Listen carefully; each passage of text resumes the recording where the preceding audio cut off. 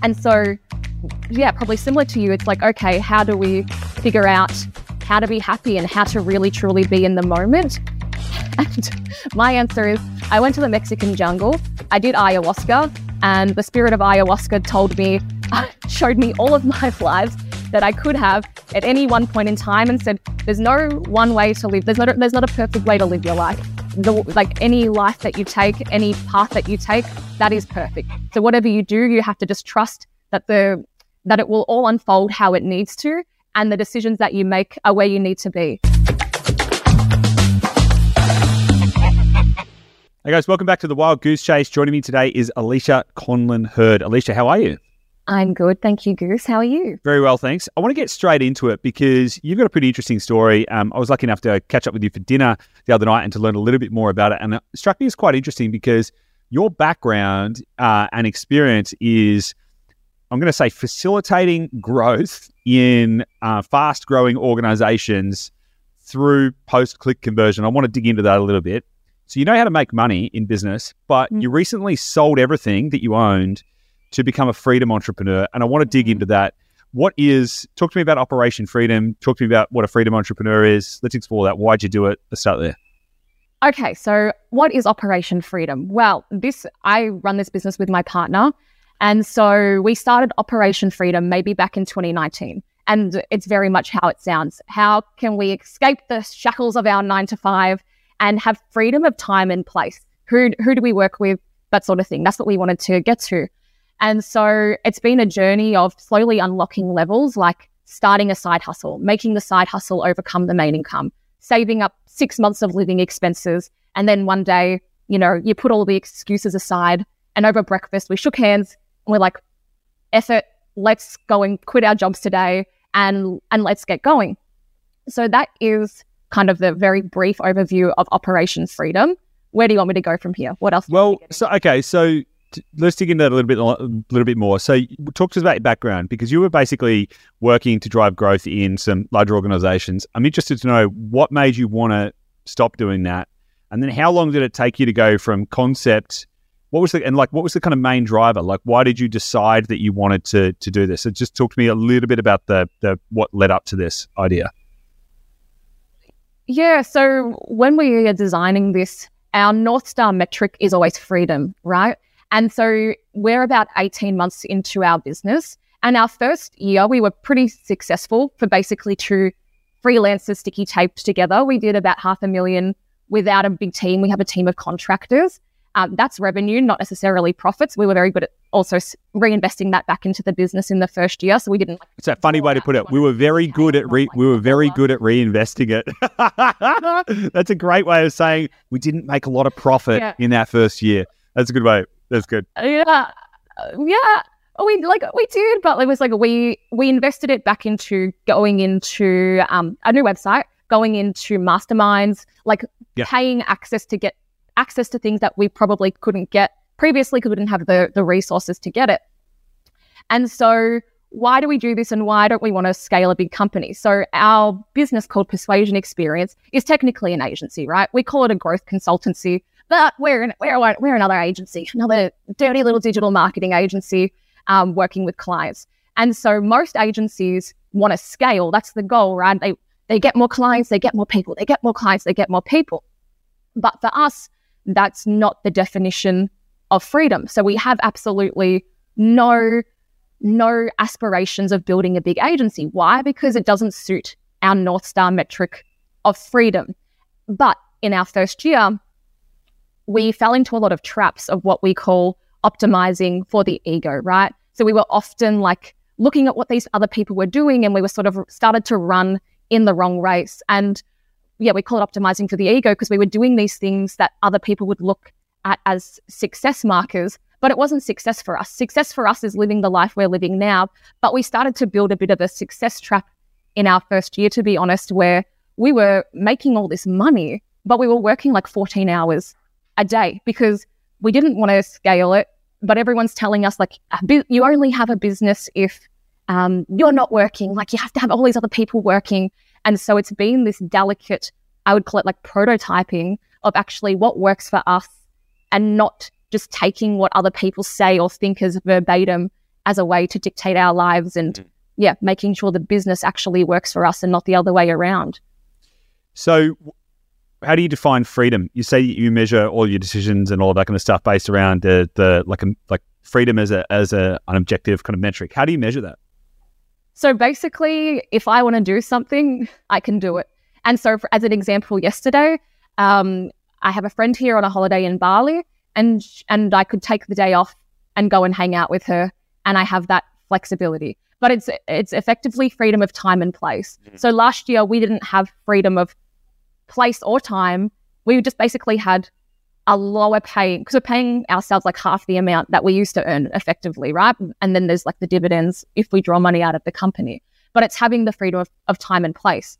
And so that's how we measure what is freedom. And okay, and so how do you ultimately then that would require that you end up in a place where you don't work, right? Because to the degree that you still have, like if I understand correctly, you're like, okay, we're going to keep the business at a size where we don't need to grow it, where we're so that kind of necessitates that you guys are still going to be on the tools, so to speak. So how do you rationalize this idea of like, now you've got freedom of place, right? So you're traveling around, you're doing all this kind of stuff. Your background, if anyone is watching this on YouTube, is I believe not a fake background. That is actually what is. No, it's very real. That's the villa. I don't know if that's actually how you fix a green screen, but yes. Exactly. So you've got the capability to now travel around and and you've got more flexibility over your time. You haven't got absolute flexibility. Like you couldn't just. Well, talk to me about that. Like, how do you rationalize this idea, or where does that plan go? Well, this is the interesting thing, right? Because it's like, what is work, and do you enjoy what you're doing? So I find a lot of play and purpose in the work that I do. I love working with people, and it's very truly our mission is that we believe all of these businesses sell great products and services, but they're bloody useless at sales and marketing. So, like there's a thing like, I met a guy the other day. He's like, oh, wow, you're working, like you're here in Bali. It's like, oh, this is actually my creativity time. Like I love doing what I'm doing, but I don't want to do it for 14 hours a day. And so for us, we had to work out at the start of this year, what's enough, right? What's enough money? When are we winning? When are we actually achieving what we need to achieve? And we try to make sure we have a lot of clarity around those success parameters. Like what is success to us? Because it's so easy. Like even when we went out for dinner with you and you guys are telling us all this amazing stuff Dashdot are doing, my partner and I are like, oh, I'm a bit jealous. Like we're reading our emotions. Like I'm a bit jealous of all these things that Gabby and Goose are doing. But that's not, then we have to like, we check ourselves like, that's not our race. That's your race and you guys are killing it, but that's not where we are in life, right? So we have to work out what's enough. Our next level of freedom in our stages of Operation Freedom is financial independence. So within 6 years, so by the time I'm 35, I want to be financially independent, not retire early, but financially independent. So I know exactly down to the dollar what I need to invest in index funds, what do I need to make in the business, how many sales calls do I need to make, and if we want to stay in the slow lane, what we're doing now, I'll get there in 6 years. If I do exactly this for 6 years, I will get there. But yeah, this is like my long ranty way of saying we know our freedom number. We know our why, we know our purpose of why we're doing this, which is really important to have. And we're very clear on what we want. And now we just keep prototyping our life to make sure that it is. What is your why? What is the purpose? Like, so you're going to get to 35, you don't have to work. Like, what's the purpose? What's the point of all this? Well, I guess for me, money is a tool to unlock things, right? So I grew up pretty poor, single mum, 4 kids, country town, no traffic lights, under 800 people, sets the scene. And it's interesting because you grew up with a lot of invisible scripts around money and money being evil, money being bad, wanting money being bad.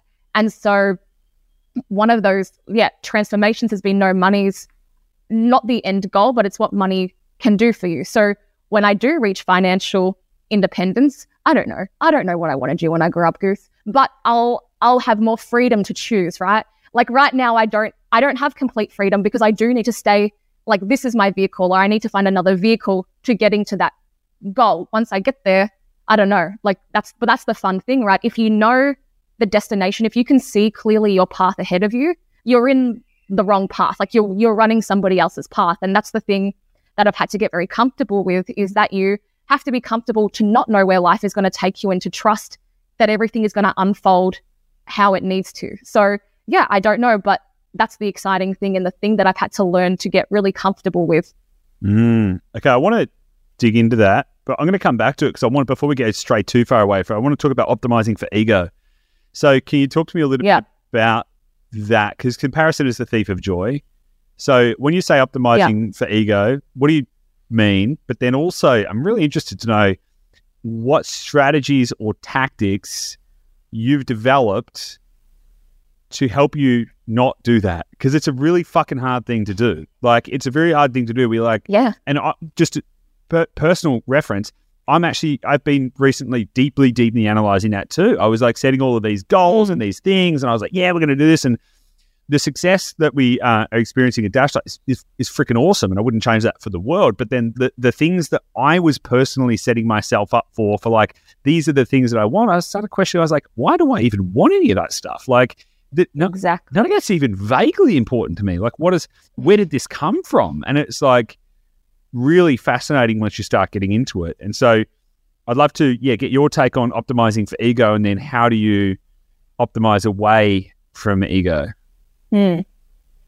Yeah, very similar to you, because we were chatting about this, but it was really confronting one day, and it was like, what do I want? So I think someone literally asked me, what do you want? And this is a little while ago when we're doing the business. And I was like, what makes you happy? And I could not answer it. That's a really confronting thing to have happen, of what makes you happy and what do you want? And like, you kind of know all these things, you kind of read it in the books, like figure out your why and, what makes you happy and all of these things. But to go to the optimizing for the ego, it's so easy to think what will make us happy is what we perceive as making other people happy. It's like, oh, I see old mate building a big business, getting the kudos, and he looks successful. Maybe I want that. And so when we talk about optimizing for the ego, we've only really just started getting better at it, where we have to be okay maybe not having a multi-million-dollar agency. But the tool to make sure that you don't stray down that is to have absolute clarity on your end goal, or like what you're working towards, right? And so really, truly understanding what is your why, or what is your clear picture of success. So when my partner and I do a lot of lifestyle design, and we go away quarterly, yearly to literally plan our lives. We do this for the business, but we also do this for our life as well. And so when we were getting ready for this part of Operation Freedom to move away, I literally was writing down in exact detail, pages and pages of what my dream day would look like. And so now whenever there's like opportunities or like things, I have to scan these opportunities and these things presented with me with, does this match my values, and does this match my why and where I want to go? And it's annoying because I love doing everything, but you can do anything but not everything, right? I get huge FOMO and I'm a huge people pleaser. So I usually say yes to everything. But what I've had to get better at is learning to say no, and really being quite precious with my time, and making sure that I'm not just doing things to please others or because I think it will be perceived as successful to somebody else. You just really have to not give a F about what other people think, and really know within yourself what makes you happy. So I'd love to understand how you go about doing that, because that could be really useful for people to understand. Most people have no idea what they want. And so just asking yourself those questions that you mentioned earlier, like the two questions that I think are some of the best questions you can ask yourself is, am I happy? Right. That's a very interesting question, because most people don't ask. And this can be quite confronting for most people. And then asking yourself, what do I want? Right. And just watch it all unfold. Now that's sort of step one. But then step two on that is I'd like to know how you kind of, like in a practical sense, how do you go about doing the kind of planning, like the kind of quarterly reviews and stuff like that? Like, do you write a list of goals? Is it like a vision statement? Just kind of a practical analysis of how that works, so then people can think about how to implement that.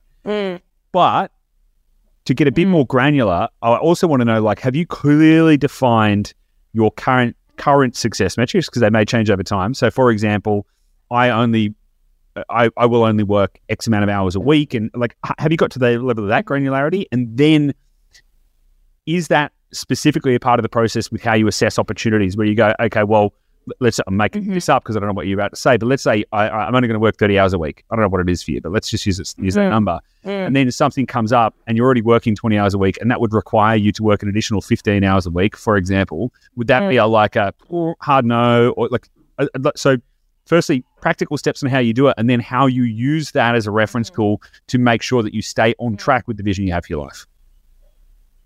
Awesome. So what I'll say is, or to kick it off, is it's okay to not know what you want. And I'm still figuring it out all the time, right? What do I want to be when I grow up? I don't know. What do I want to do next week? What do I want for lunch? There's all of these questions and decisions I need to make every single day. But it's not okay to not be trying to figure it out. That's what I think. There's a lot of us that don't know what we want, but it's not okay to try and figure out. Like, you've got one life, right? And it's not a dress rehearsal. This is it. Once curtain close is done, you don't get to come back. And so you want to figure it out. Now, I'm not very good at that. I'm not a person with all the answers. I'm not some guru by any means of the world. So what was the easiest way for me to think about it? Well, we use, if you know, like Charlie Munger, he talks a lot about inverse thinking.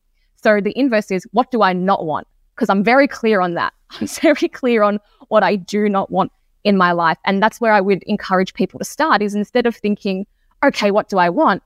Write down all the things you don't want. And basically you want the opposite of that. What starts to happen for me now with me and my partner, we're like, oh my God, we're literally walking in our dream. This at one point was something that we wrote down that we were aiming for, and now we're here. We've arrived at the dream. And then there's this thing of like, oh, we did it. What's next? And so one of the things that we're grappling with is like, how ambitious do we need to be? We're literally like, we could stay on autopilot forever, but humans need goals. We need ambitions. We need to build the next thing, right? But also I'm really mindful of how do we be present and in the moment, and how do we actually enjoy the fruits of our labor? We sacrifice so much to get here. So yeah, that's how I think about it. And then I can get into the practical, but any comments or thoughts? Yeah, I do have comments on that monologue. Because massively, right? So I love everything that you said, particularly around not getting it right. I always tell people, when you start doing this, your reasonable expectation is you're going to get it 100% wrong, right? Or maybe not 100% wrong, but it's probably going to be wrong. Yeah. Because you don't know what you're doing. And it's a process. Yeah. But yeah, you started talking.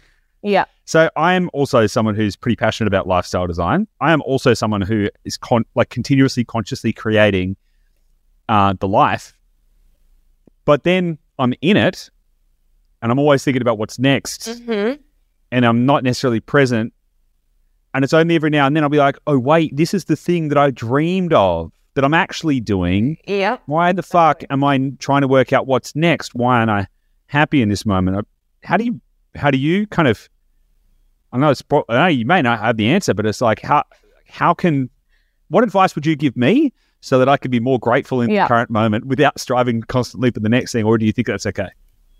So, no, do I have the answer? Not necessarily, but let me tell you how I've gotten here. And this is a very recent thing that I've unlocked, being able to be really happy. So not long ago, when I was a bit younger, I genuinely didn't know how to be happy or to have joy. I had like a bit of a rough childhood, which means like you're always like on edge. And so I like just genuinely just didn't know how to be happy, which is like a really scary and weird journey to be on. And so a lot of it is like trying to force myself, because a lot of people that come from trauma, we deal with the trauma through addiction. So I got addicted to work, very addicted to work, could have been heroin, it could have been work, but it was work, and that's probably a good thing. And so, yeah, probably similar to you, it's like, okay, how do we figure out how to be happy and how to really, truly be in the moment? And my answer is, I went to the Mexican jungle, I did ayahuasca, and the spirit of ayahuasca showed me all of my lives that I could have at any one point in time, and said, there's no one way to live. There's not a perfect way to live your life. Like any life that you take, any path that you take, that is perfect. So whatever you do, you have to just trust that it will all unfold how it needs to, and the decisions that you make are where you need to be. And so now, instead of trying to constantly plan and know exactly what I need to be doing, I want to instead arm my brain and my decision-making processes where I can react in real time. I'm not drifting aimlessly. I know kind of where I want to get to, but I also want to be open to opportunities and not overplan my life, because how boring is a movie or a video game where you know the outcome? You would never do that, right? So why would we want that for our lives? Why would we want to know what's going to happen tomorrow or next week? Why do we want to plan down to the exact detail? And that's from a recovering perfectionist. Thank you for coming to my TED Talk. Fascinating. I didn't realize you went and did ayahuasca. And that also, that sounds like it was a key piece to giving you the capability to unlock some of this thinking, which is really, really interesting. Yeah. If anyone knows my background is listening to this, I've been sober for 4 or 5 years and all that kind of stuff. But prior to that, have definitely explored a lot of the psychedelic areas. One of the things you said earlier, and you said it again, so I'm going to use this opportunity to pick up on it, is trust that it will unfold, which is a really interesting, phrase and thinking, because what it points to is a belief in a kind of like it is kind of creating there's a sense of momentum to it, which I think is probably related to your experience with ayahuasca in that kind of like unfolding version of reality in a meaningful way. Yeah, how much do you think that experience shaped like your current version of reality, and how much do you reference that now? Oh my gosh. I don't want to sound like one of those chicks that moved to Bali and had these spiritual awakenings, but here I go in the Uber jungle being one of those chicks. But, YOLO. So not even 2 years ago, I thought all of this spiritual shit was woo-woo nonsense, and I was very plugged into the hustle and very plugged in to my masculine energy. So I am an overachiever. I'm very good at anything that I do, and I always hit my goals and can achieve anything.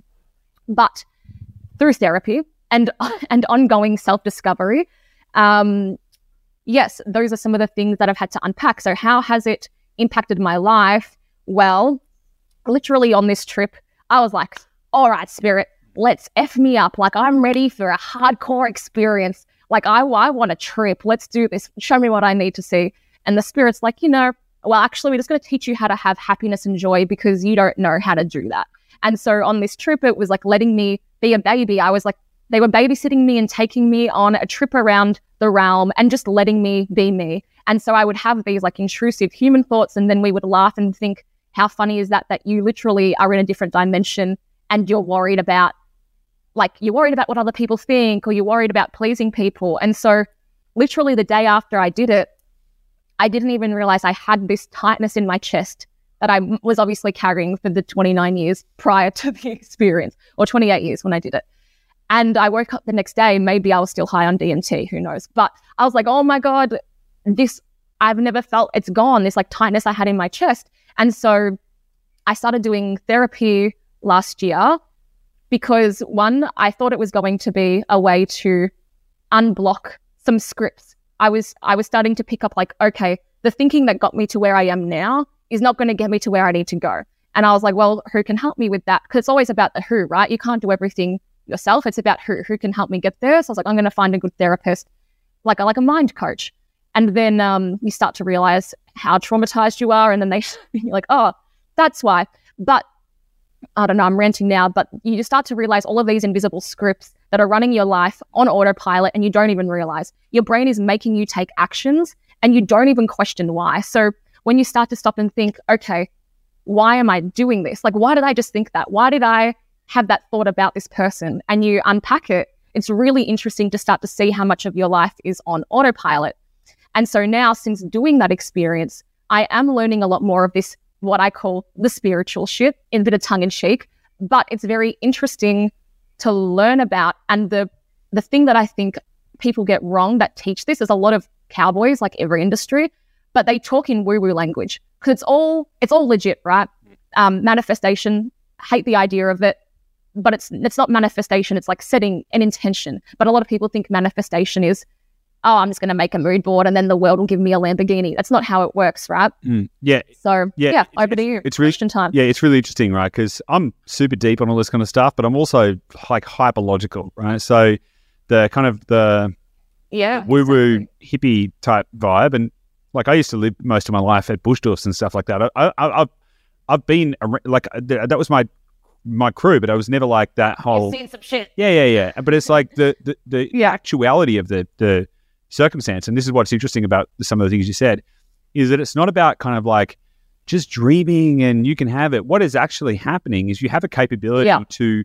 So everything that ever could exist in all times already exists in a super state, or in a super state omniverse type thing. And so when you mentioned that during your ayahuasca experience, it showed you all of the different pathways all of the different lives that you could have in 1 second. They all exist. All of them are true. All of them are like 100% like they're there. So you just like got to choose the one. And so then the idea of manifestation, I think the word has been tarnished by, kind of overuse and in many ways, but it's more like it resonating on the same frequency of the things that you want, right? And if you do it, because the quantum field, which is a proven thing now, that it's in 99.99% of everything, is actually just frequency. And so if you can then work out what is the thing that I want, the way to then get it, i.e. law of attraction, which is more like a law of frequency resonance than attraction, is like, how do I resonate at the same frequency of the things that I want in my life? Now, some of the things like vision boards and affirmations, these are tools to help you resonate at the right frequency. I heard this really cool story the other day about someone who went to like visit a Tibetan monk, or he was like in some monastery up in the mountains or whatever, and he was asking them. He said something along the lines of like, I've seen your prayers and I've seen all of these things and all this kind of stuff, and can you tell me like what's happening in your mind or whatever? And the monk was like, you've never seen our prayers. And he's like, no, I've seen them. I've like sat in the room and I've read the words and I've seen you do the things. He's like, I've seen it. And the guy was like, no. What you don't understand is that the prayer is the emotion, the feeling, the energy, the frequency that we have inside of ourselves. It's not the words or the actions. The words and the actions and all of the other stuff you see, they're just things that we do to try and create the feeling, which is on the inside. And it is the feeling that actually is the actual prayer. And what is a prayer, right? And so just you superimpose a different term on that. And so it's really interesting to realize that it's all on the inside as well. And that functionally you can create whatever you want, the deeper that you can understand how to tap into all of that kind of space. So that was my turn to have just a rambling monologue. How would you rate my reply? 7 out of 10. No, this is what Gabby did say in the email introduction. It was like two digital nomads talk at each other or something for an hour, and I was like, yep, that'll be me and Goose. Let's get into it. But it's very true, right? And anybody who's listening, you can't even somebody who isn't ready to like start exploring more spirituality, you can't even like convince them. And that's, I think, the breakdown with even people who are really good healers or meditation experts. We're not talking the same language. And so it's taken me a long time to really realize, there's more to me than my physical self, than my mind, like these emotions, and like actually understanding you don't even want to make decisions with your brain. It's your brain's a processor, not a decision maker. You are supposed to listen to your body. And I can hear the words coming out. I know it sounds like woo-woo weed shit. And like 2 years ago, I would be like, this chick, whatever, lady, enjoy your magic mushies up in the U-Woods. But it's true, like, and you have to really connect with yourself and your body. And so many people just don't know how to do that, including myself about 12 months ago. And you just can't truly unlock happiness or know what you want if you don't know how to sit with yourself and really unpack these things. And a lot of those are tools to help you to figure out what you want. It's not necessarily a logical thing, right? You have to feel in yourself, what do I actually want and where do I want to go? Yeah, 100% agree with you. So you mentioned digital nomad earlier, but you don't identify as a digital nomad. How do you self-identify? How do you What am I, what am I traveler pronouns? Yeah. What's your lifestyle design pronoun? We're coming up with a good, at the moment, we're sitting with freedom entrepreneur. And why don't I identify as like a digital nomad? To me, that's more of like freelancer on a budget, traveling the world, backpacking. And that's not my vibe. That's not my season of life. That's not what I'm doing. And so when you read these digital nomad blogs, they're like, yep, I am in Cambodia and I've got my living expenses down to $1,000 a month. And I'm like, that's not my life design. I'm not skimping on cocktails or not ordering an entree. Like, that's not the life that I've designed for myself. And so I think with that's kind of like, and that's fine. That's digital nomad. There's a season for that, and that's some people's life. But what I don't think there's as many people talking about or creating content about is like this freedom entrepreneur, where you can build a business, a lifestyle business that suits you and is built around your life, not a business where you fall into a success trap and you go into that optimizing for the ego and you build a business where you just build yourself another job. So what is a freedom entrepreneur to us? We're building a lean, profitable business. It's not really a solopreneur because there's two of us, so maybe like a duopreneur, but we don't have a huge team. And you could, like, you guys do it, so you're just like another version of the freedom entrepreneur. But yeah, going back to your point earlier, how do we make sure that we're not optimizing for the ego and we are sticking to this freedom entrepreneur?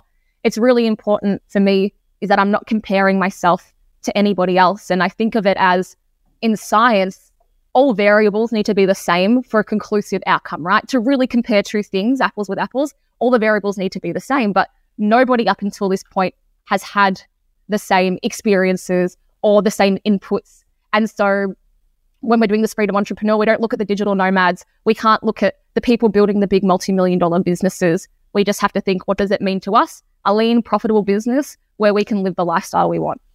Is that just a limiting belief, though, that you can't build these big businesses? I want to dig into that because my traveling business person pronoun is a nomad entrepreneur.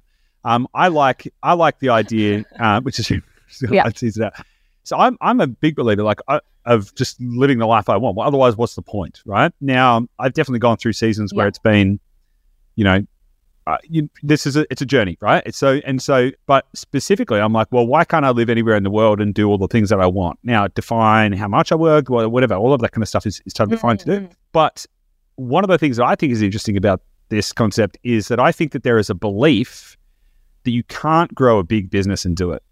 So you got digital nomad on one end where it's like freelance work, low budget, kind of like, optimizing for the least amount of work possible, low budget, all that kind of stuff.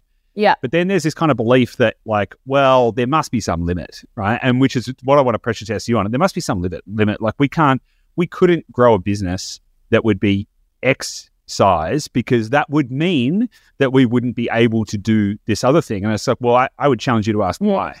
Like, why couldn't you have a $10 million revenue business or a $100 million revenue business that still gave you everything that you wanted? Let me answer that. Great question. And we have checked ourselves on this because we heard this Kevin O'Leary quote where it's like, the more pain you take on, the more money you get in your business. And we're like, oh, we don't want more pain. We don't want more pain, so we'll just stay here. And so we had this quote in our brains and we had to say, actually, we're not trying to build like $1 billion business. Let's calm down. We can accept some more pain to build. However, at the moment, so totally agree with you. You can build a business, have heaps of staff, and it can run on its own. I've got heaps of friends, acquaintances doing that. We haven't figured out the vehicle to get us there. In what we currently do, the vehicle we're in, we don't want to scale it. That is not the vehicle to scale. Because it just won't help us to hit our goals. So what we do want to do is start creating more assets for leverage. And if anyone understands like funnels and stuff, like start working in like a revenue share models with clients. So not taking on agency clients, but having like 5 revenue share models where we are still staying lean. We probably will still have a bit more of a team, but we're building more of these assets to scale. So love the challenge. Totally agree with you. Luckily, I've come pre-prepared with a question because we challenged ourselves the other day and we just don't want to scale this vehicle, which means we have to look at, okay, well, what vehicle do we want to scale? Because at the moment, we're in the slow lane, or like the medium lane of getting to financial independence. What would it look like if we could do it in 1 year? Or what would it look like if it took 6 months? What would we need to do? So these are the questions that we're asking at the moment so we can figure out, okay, well, we've got worst case scenario, which is pretty good. If I got stuck in this for 6 years, I'd be all right. But what would it look like if it was 1 or 2 years? And so that's what we're figuring out and unpacking at the moment. Yeah, it's awesome. So I recently had Trevor Blake on the podcast and he's sold a couple of businesses for $600 million. total business value he's created is like 1.3 billion. He works 4 or 5 hours a day and has never had any employees, right? And so that is really fascinating because then there's proof. Because like half the time, the reason we have limiting beliefs is because we're looking for proof, and we don't have. We just like, oh, I'm not sure. No, I can't do that. And so you need to find evidence and proof that it can be done. It's kind of like the 4-minute mile, and it's like, well, Jesus, if Trevor could do that. Now, to be fair, the vehicle is important, right? And so his specific vehicle was suitable for that in the business verticals that he chose and all of that kind of stuff. So I'd like to talk about limiting beliefs, right? Because you've had to overcome quite a few of those. And if you kind of go back to at any point during your journey that's delivered you to where you are now, you would have had to continuously deconstruct stuff. You talked about having scripts in your mind. You talked about all these kind of things. These are all these stories that we've got to overcome in order to be able to create whatever life we want. Because the life that you've got in Uber right now, it might not be the life that somebody else wants. Like, I tell people that I travel every few weeks and they're like, what the fuck is wrong with you? There's no way I would want to do that. I'm like, why would you want to stay at home all the time? That's weird. Yeah. So whatever that life is, but regardless, in order to unlock whatever the best version of your life is, you're probably going to need to overcome some limiting beliefs. So I'd like to know, like, how do you go about deconstructing and neutralizing limiting beliefs when they come up, when they're not serving you? Yeah. So the only way to do it is to be able to catch them in the moment, right? And then write them down and either like unpack it then or assign some time in your week to unpack them. That's the only way you're going to do that. And so again, I'm probably not as far advanced as your other people that you have had on, because I've listened to a lot of episodes. I'm like real time figuring my shit out, right? Like which is good. I'm like, hyper valuable. This is real time. No, but this is hyper valuable because there's people at all stages. This is why I want to talk to you about it, because I want to get your take on it from where you stand. Yeah. So real time, I will have this thought and I'll go, okay, let's write that down. How did I learn about this? I listened to a podcast about a concept called shadow work. Again, I know it sounds woo-woo, but effectively the idea is that we have all of these limiting beliefs that are running us and not serving us, right? We have all these reactions. I think of it like this way. You have a toilet, and if you never flush it, it doesn't matter how much you wipe it down or clean it, you got to flush the shit. And that's that's all this shadow work is unpacking this trauma and getting rid of it so it's not staying in the bottle or in the toilet. So if anyone else is still at the start of learning about this, there you go. That's how I think about it. And it's true, right? You can do all the manifestation and all the pretty stuff that makes you feel good. But if you don't unpack and unblock and deal with the shit holding you back, you're just putting sparkles on your turd. That's all you're doing. You're not flushing it away. Okay, enough poop analogies. So, yeah, that's what we focus on. Okay. Now, I want to go back because you didn't actually answer a question that I asked earlier, so I'm going to re-ask it. Yeah, what was your question? It was actually about lifestyle design and how you do it. I'm going back a little bit now because we got sidetracked on the old ayahuasca journey there. But we want a side quest. We did. We're not side quest exactly. I want to talk to you about lifestyle design, like specific. That's the main programming. Yeah, because it's an interesting concept because we kind cool. So you go. You've got something to say. You just go right on in. Yeah. You just stop talking. Let me go. I'm the guest, man. Let me talk. No, I'm just kidding. It's kind of, all right, monologue time. So lifestyle design. Well, number one, the thing is so many people are scared of getting it wrong or overthink it. So we learnt about this concept of prototyping. So you prototype, you test things out before you decide that you get it right. And that, I didn't make this up. It comes from a book called Designing Your Life. Very, very good book. And it will literally walk you through step by step. I only discovered that recently. But what I was doing up until that was one, the inverse thinking. And two, because I really am systems driven and I like quantifiable. So I would be writing out all the categories of my life: business, relationships, love life, spirituality, health, wealth, blah, blah, blah. And then I would rank myself out of 10. And the ones that I scored shit in, I would figure out how to do a good job of it, right? But all we're doing here is, whether it's for business or life, you could use the same systems, which I have found really interesting, to take what I've learned in the business world and use it for myself. As an example, I treat myself like the CEO of my life, and then I have different departments. I've got the health department, the wealth department, the spirituality department. And sometimes those departments are underperforming and I need to come down hard on them, or they're going over budget, whatever it is. But I treat myself like the CEO of my life. I even have recently, I don't know if this is dumb, but I created like my own brand style guide. Like, who am I? So like, I don't want to have to think about these things. What do I wear? How do I look? What is my brand style guide? What are my departments meant to be doing? And so when we do that, I can start to see where the gaps are, because it's hard to know what to do if you aren't giving yourself any guidance on where to go. So I decide, I measure them out of 10. Then I decide on what is the goal, because clarity on the goal, you can't do anything until you actually understand where you want to go.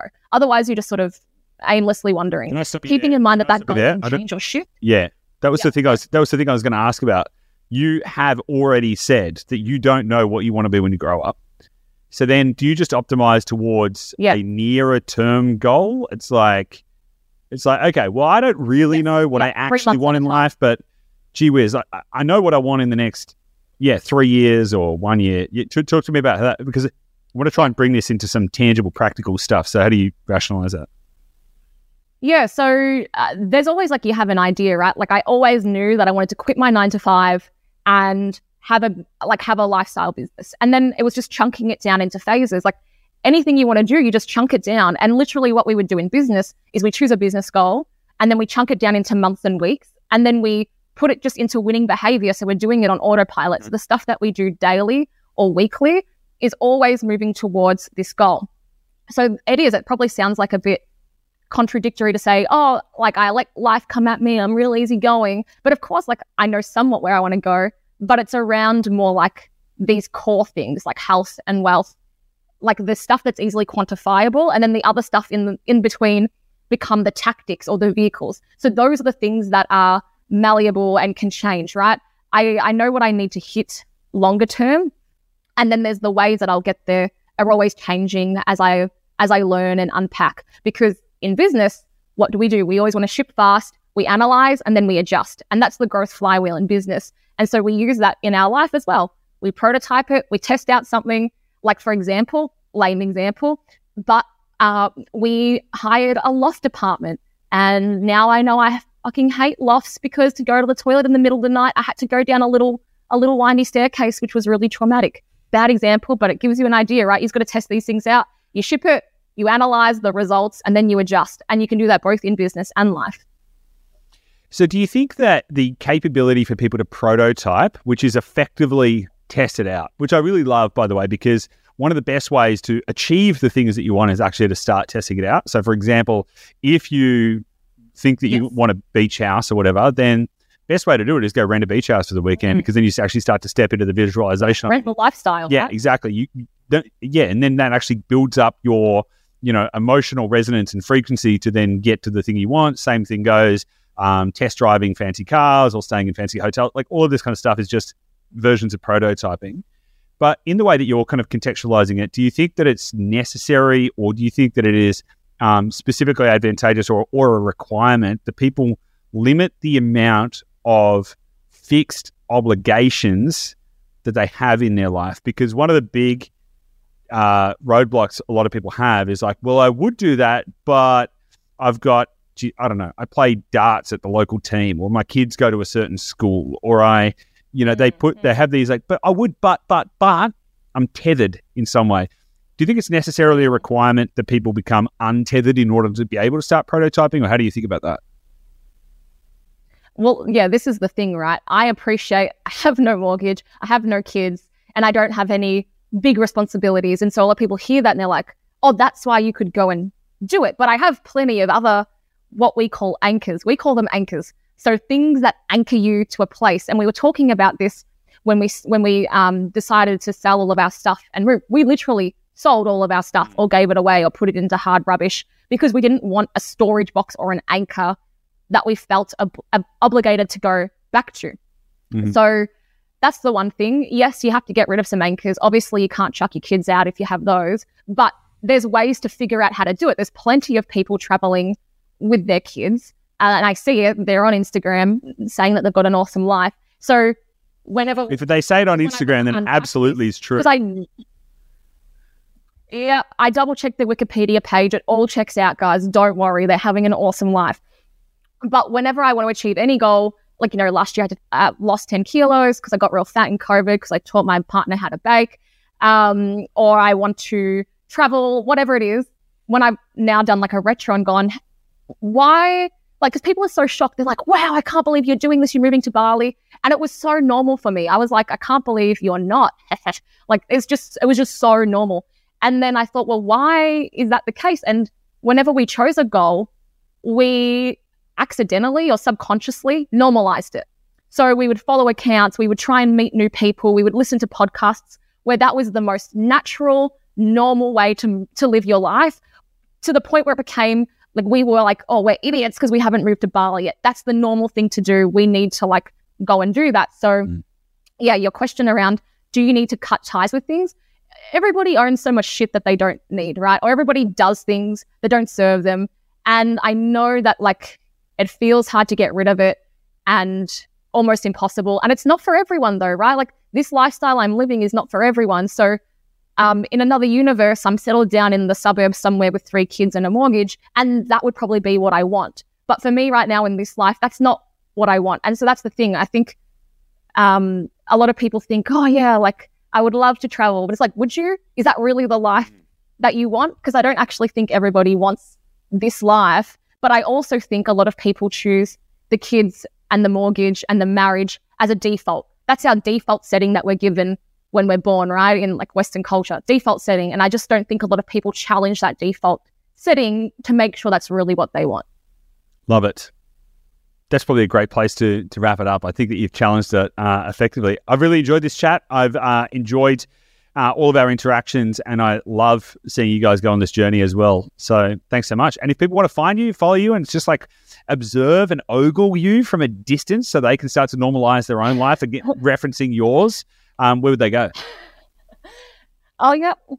I'll keep posting my location. So if you want to look through some windows of my villa and observe and ogle, you'll be able to find me. But that's just a hilarious joke to end on. But otherwise, you can find me on Instagram or YouTube or LinkedIn, especially if you want to learn more around how to convert traffic, landing pages, funnels, and growing a business. And they're all under my name, Alisha Conlin-Hurd.